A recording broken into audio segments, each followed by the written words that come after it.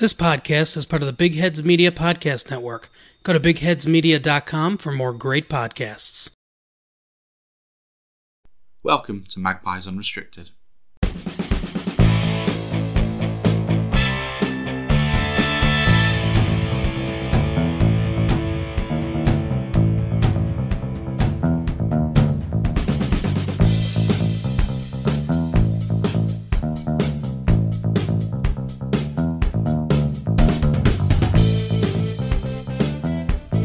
Ladies and gents, welcome to Magpies Unrestricted, where we'll be talking all things Newcastle United. I'm your host Chris Simpson, and joining me today is Cara Thistleton. Hello.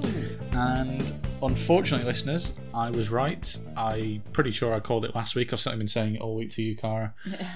I thought it was going to be a draw, and unfortunately, it was 2-2 away at Leeds. I mean, not necessarily that bad a result, but obviously, it would have been nice to get the win and, you know, just take that extra step further towards confirming top 4 place. But yeah, 2-2 draw.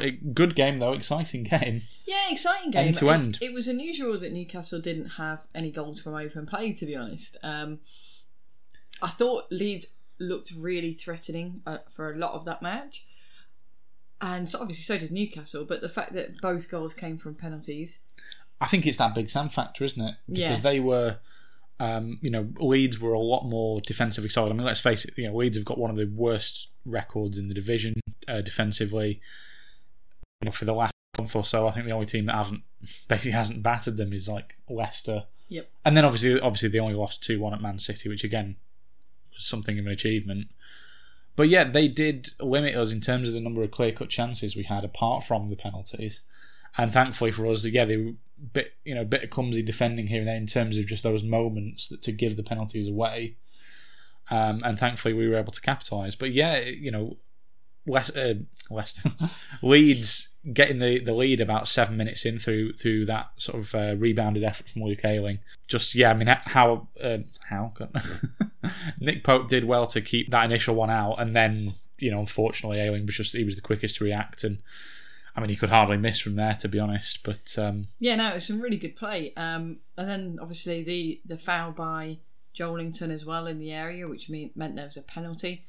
It was actually not a bad penalty from Bamford. I think the height was quite kind to Pope, but the placement was good. So Pope did manage to pull off quite a big save there, and that obviously, knowing the score now, could have potentially meant that Leeds won. But yeah, that was a big moment in that game. If Leeds get a 2-0 lead, again, the way they were defending, I know they then gave away 2 penalties, but again, 3 penalties in a match is not there usual. Was a lot of incident in that game. Yeah, and obviously the red card later on, but only 1 red card and 3 penalties. I don't know. It just feels like there should have been another one there. I feel like that would have made it better. Well, thankfully there wasn't, certainly for us anyway. Yeah, because then we get in front through 2 Callum Wilson penalties, and again I think both of them were penalties. I mean, the first one, I mean, don't get me wrong, I think he was trying to clear the ball, but he just absolutely swings his leg, obviously gets nowhere near the ball, catches Isak. I think that's a clear penalty for me. I think it screams of the panic of Leeds defensively, especially. Like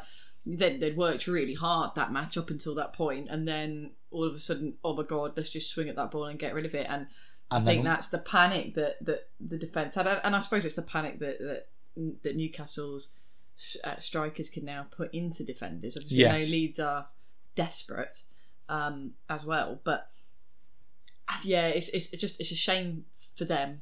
I feel that it was just that snap knee-jerk reaction. Yeah, and then what Junior Firpo was thinking for the handball for the second Callum Wilson penalty, just was completely needless. Again, thankful that it went for us, but just quite baffling. And then unfortunately for us, they then get a hefty slice of luck with their equaliser. The Rasmus Christensen shot obviously takes a fair old deflection off Kieran Trippier's face, basically. Well, certainly off his head. I don't think he knew what had happened. Yeah, so that was for a while. Unfortunate. I think probably deserved from Leeds' point of view, but unfortunate for us. And then Firpo actually then his afternoon got even worse in injury time with that foul on Anthony Gordon and got his marching orders. Unfortunately for us, it was a bit too late to really sort of capitalise on the man advantage. Just outside the area, which I think was the correct call. But yeah, I thought, considering how many incidents there were, I actually thought the refereeing was pretty solid. It felt like there was quite a lot of control in the game. Again, if you look at the stats, it seems like it must have been all over the place, might have been like a scrap here and there, but actually it seemed like the reffing team actually had that quite well under control and everything seemed fair. Yeah. And I think that makes a difference. As the Ord knows, they had enough decisions to make on the day, and, Exactly. and thankfully, I think ultimately all the major ones were made correctly. And yeah, nice for Callum Wilson, a little milestone for him. Obviously, he got his brace. That took him to 17 Premier League goals for the season. That is the most by a player for Newcastle in a single league season since Alan Shearer back in 2004 when he got 22. So that was a nice little milestone for him, I guess, because yeah, it's been a long time coming for Newcastle fans to see that. Only what? 5 more? 5 more to time? How many games you got left? 3 left. I mean, one of them's against Leicester. Yeah, we're definitely doing well then. They'll just get it in one match. yeah, you never know. You never know. Vardy might just start and then just do what Vardy does. Well, yeah, we'll get to that shortly. But in the meantime, actually, again, yeah, a bit more incident actually, which was a bit unsavoury actually. A Leeds fan, has been charged with assault after he pushed or sort of shoved Eddie Howe during the draw with Leeds. He managed to get into Newcastle's technical area during injury time and confront Eddie Howe. Leeds have issued him a lifetime ban, and then police have charged him with assault and for entering the field of play. So just to make this clear, I assume that this is a Leeds fan. Yes, yeah. Sorry, yeah.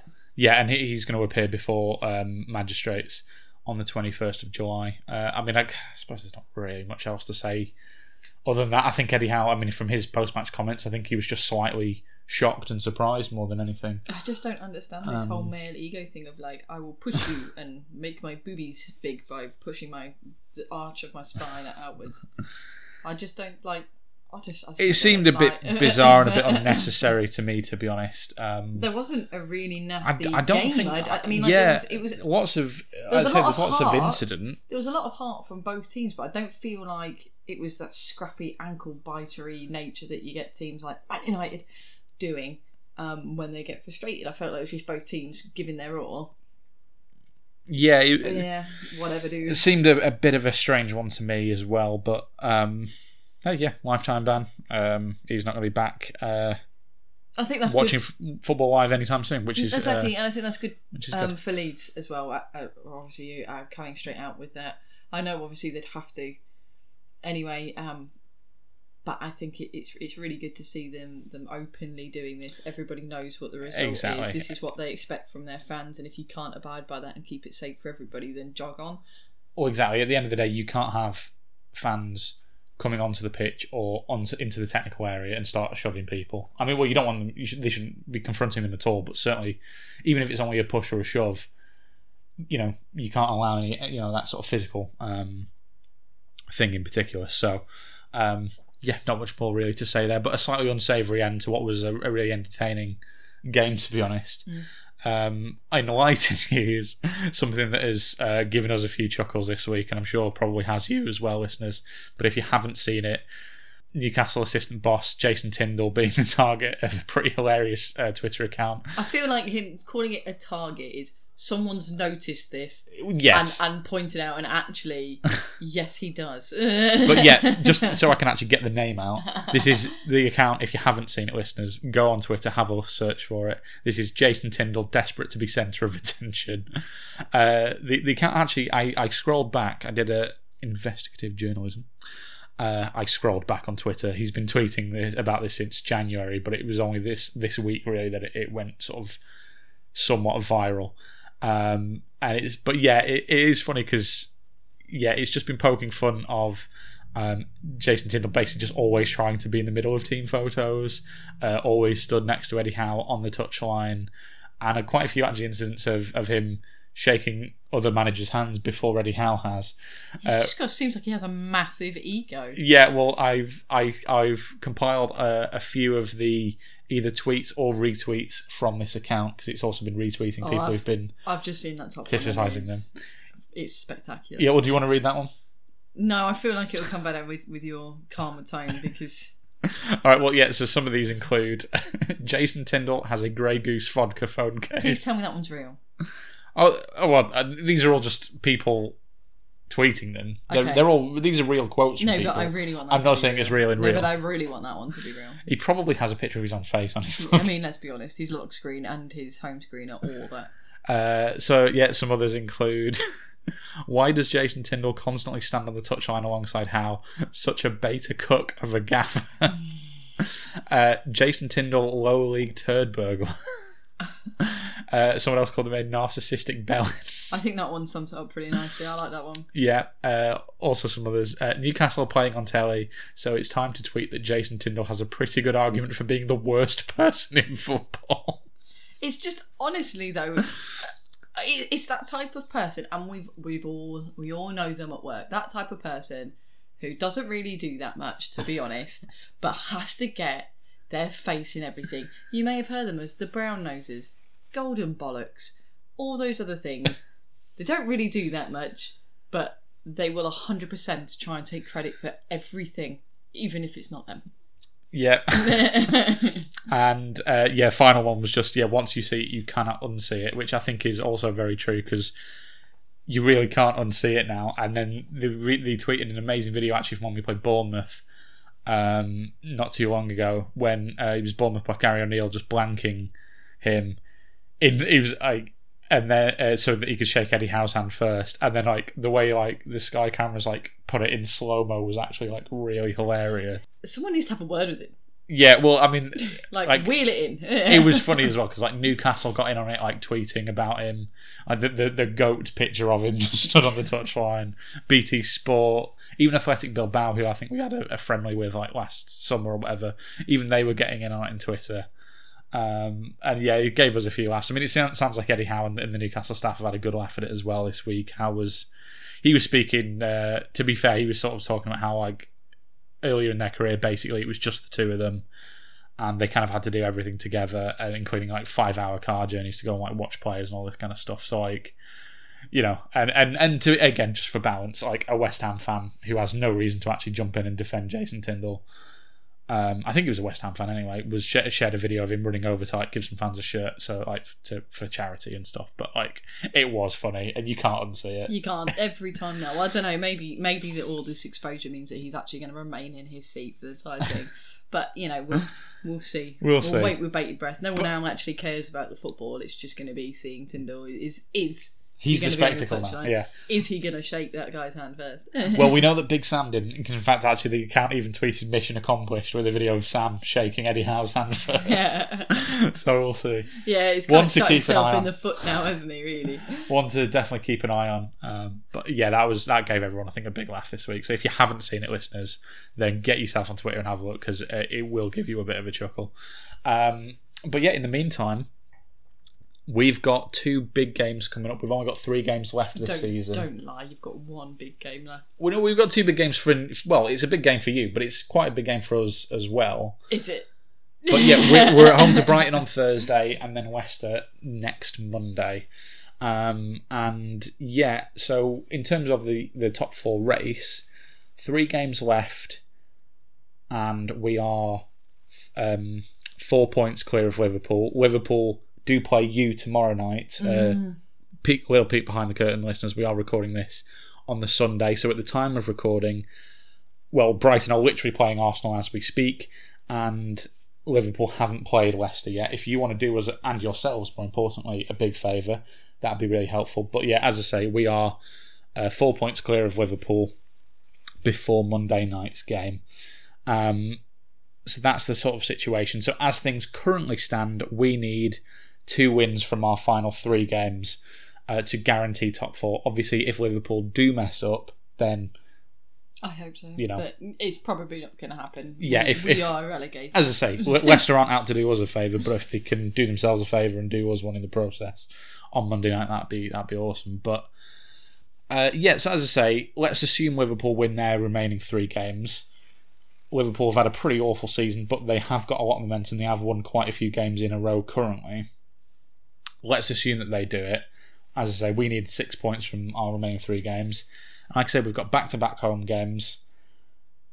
Don't get me wrong, Chelsea are pretty crap as well, but you don't want to leave it to the final day away at Chelsea. I know Chelsea are bad, but that's not a play. You don't want to have to go to Stamford Bridge on a final day of the season needing points. No. So if we can guarantee it before then, that would be great.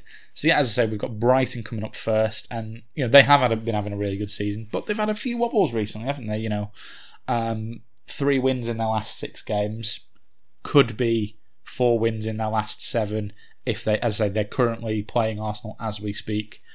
It's 0-0 at the time of recording. We will see how that one pans out, listeners. We'll check at the end just so we can retcon this. But yeah, as I said, they've had a few wobbles recently, including that 5-1 absolute battering at home to Everton, which was Jesus, could they not have just done something? Yeah, which was a big surprise for everyone, really. So, like I say, it's going to be a tough game, but Brighton have shown in recent weeks they're not, infallible. We've certainly got a chance of that one, especially again we're at home, we're playing well. We're certainly playing well at home. Yeah, it could be an interesting one. I mean, I feel that they're going to have a lot to play for. I think that's the thing. All the pride. They've got nothing to lose. They've got everything to gain. So they're going to go all for it. Well, that's the thing. Including the Arsenal game, Brighton have got 5 games left this season. They've got 2 games in hand. So they've got they've got 5 games to basically cram in the space of 2 weeks. One of which is us. But again, if they finish strongly, top 4 doesn't seem likely.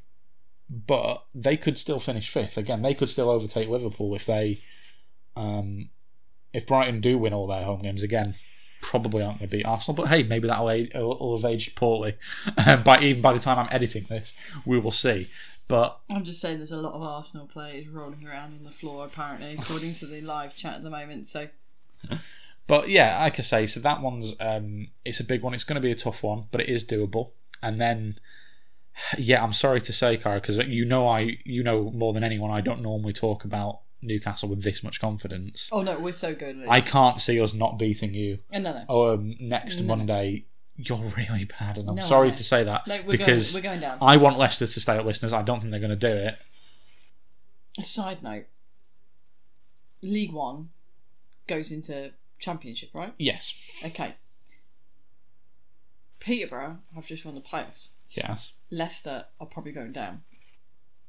That means we can go and see Leicester play Peterborough. Yeah.